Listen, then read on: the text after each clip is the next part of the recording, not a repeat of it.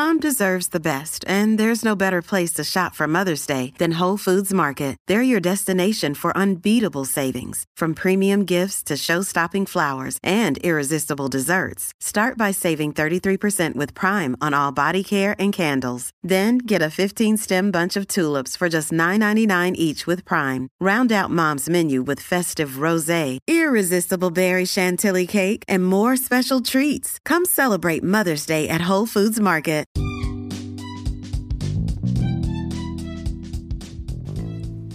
Hi there, welcome to The Tin, a podcast dedicated to the art and science of natural style aquariums.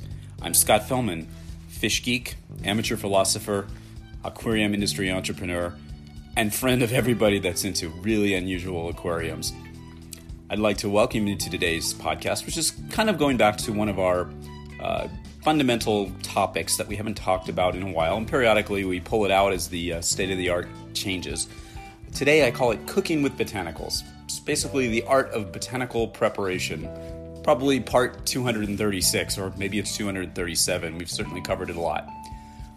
People ask a lot of questions when it comes to preparation of botanicals, and so I thought I'd outline a little refresher for those of us that are maybe wondering why we do what we do or why we recommend what we recommend here.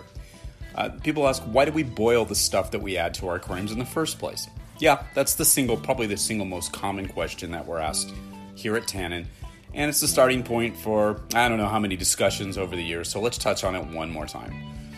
Well, why do we do this, Scott? Why don't we just jump right in? To begin with, consider that boiling water is used as a method of making water potable by killing microbes that may be present. Most nasty microbes kind of check out at temperatures greater than 60 degrees centigrade, which is about 140 degrees Fahrenheit. For a high percentage of microbes, if water is maintained at 70 degrees centigrade, 158 degrees Fahrenheit, for 10 minutes, many organisms are killed.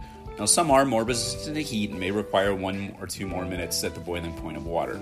FYI, the boiling point of water is 100 degrees centigrade or 212 degrees Fahrenheit. Pretty warm. But for the most part, most of the nasty bacteria that we don't want on our tanks or anywhere near our tanks, or our stomachs for that matter, are eliminated by this simple process. So 10 minutes of boiling is golden from my point of view. Of course, we boil for other reasons, and we'll touch on in just a bit. Well, for one reason, we boil botanicals to kill any possible microorganisms which might be present on them. Leaves and seed pods and all that stuff's been exposed to rain and dust and all sorts of things in the natural environment where they come from, which in the confines of an aquarium could introduce a lot of unwanted organisms and contribute to the degradation of water quality, 2 things you don't want to do. The surfaces and the textures of many of these botanical items, like leaves and seed pods, they really lend themselves well to accumulating dirt, soot, dust, and other atmospheric pollutants that, although likely harmless in the grand scheme of things, are not the sort of stuff you want to start out with in your tank. So we give all of our botanicals a good rinse. Then we boil.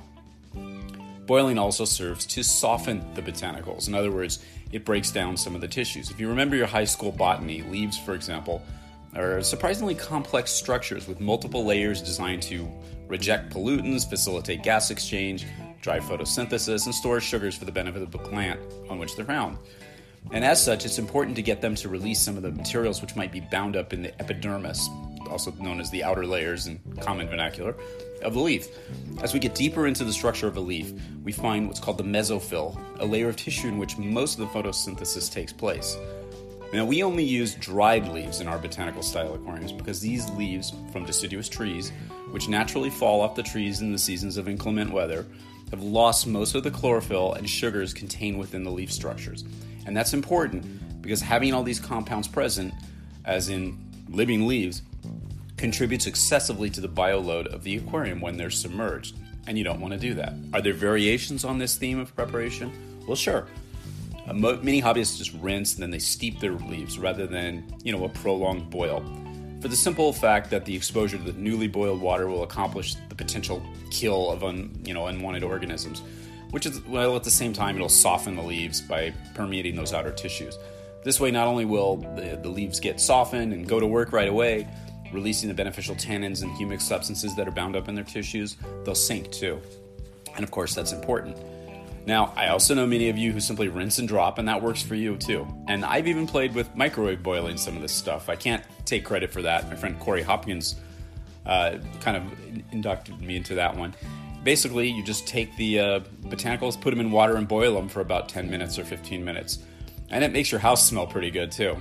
So yeah, you can do it. It's not perfect. The whole science of preparation is not perfect.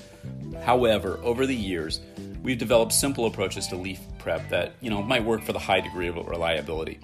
Now, there are some leaves, such as magnolia, which take a longer time to saturate and sink because they have a thick, waxy cuticle layer. And then there's others like loquat, which can be undeniably crispy, yet when they steep in the boiling water, they begin to soften and work just fine. So why do we soak after boiling? You hear me talk about that a lot, and we even reference that in our instructions. Well, it's really a personal preference thing. I suppose one could say that I'm excessively conservative about that, really. I personally feel that it releases any remaining pollutants and undesirable organics and dust that might have been bound up in the leaf tissues, and then they're released by boiling, which is certainly arguable. But it's also, in my opinion, a pretty valid point. And since we're a company dedicated to giving our customers the best possible outcomes, I'm going to be conservative, and we're going to recommend employing a post-boil soak. Now, the soak could be for an hour or two or overnight. Again, no real science to it. Some aquarists would argue that you're wasting all the valuable tannins and humic substances when you soak the leaves overnight after boiling. And my response is the same. It's always been that you might lose some, but since leaves have a lifespan of weeks, even months, and since you'll see tangible results from them, i.e. tinting of the water, for much of this operational lifespan, an overnight soak is no big deal in the grand scheme of things. In the end, do what's most comfortable for you and okay for your fishes. When it comes to other botanicals like the seed pods, the preparation is very similar. Again, the seed pods, most of them, have tougher exterior features, and they require prolonged boiling and soaking periods to release that surface dirt and any contaminants that are bound up in the surface tissues, and also to saturate those tissues to get them to sink when you put them in the water.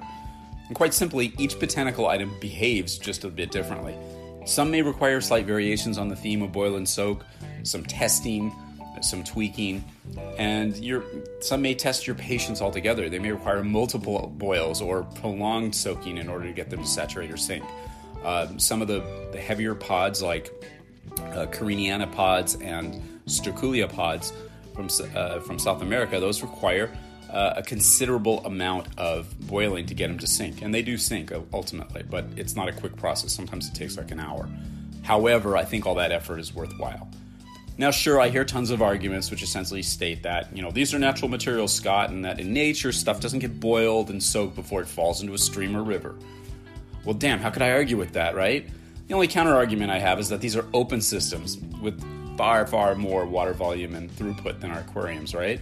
Nature might have more efficient, evolved systems to handle some forms of nutrient excesses and even pollution. It's a delicate balance, of course, but I think you're getting, the act of what I'm saying.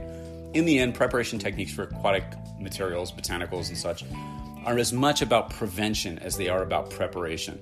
By taking the time to properly prepare your botanicals for the aquarium, you're really doing all that you can do to exclude unwanted bacteria and microorganisms, surface pollutants, excesses of sugars and other unwelcome compounds, etc., from entering your aquarium.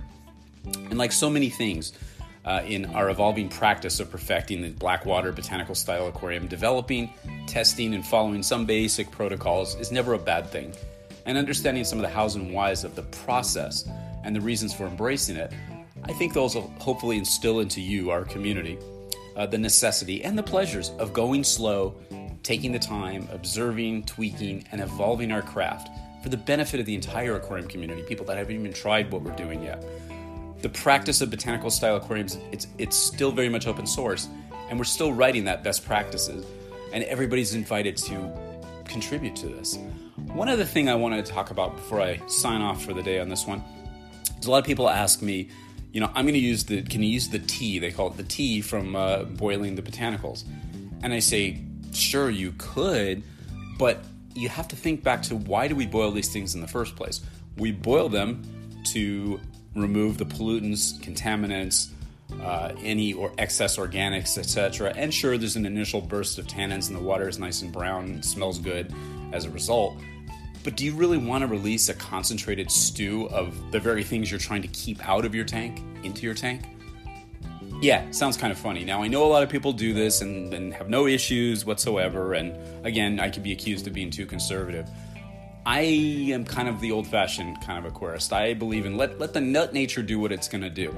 Let the materials submerge in the aquarium and release the tannins and humic substances and all that good stuff naturally over time, and then replace them.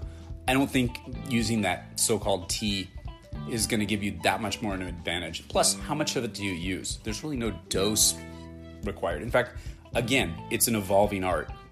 It's something that we're all involved in every day in this part of the hobby, and we're all contributing to that state of the art. And I hope you keep sharing your ideas, your experiences, your successes, and even your failures with us. That's how we all learn.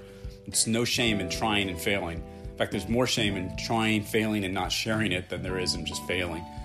So I want you to stay engaged, stay fascinated, stay observant, stay excited, stay involved, and most important of all, stay wet. Until our next episode, thanks very much. I appreciate you stopping by. Feel free to email us or DM us on Instagram or Facebook if you have any questions. Always glad to take questions from our fellow hobbyists. Thanks again. Have a great day.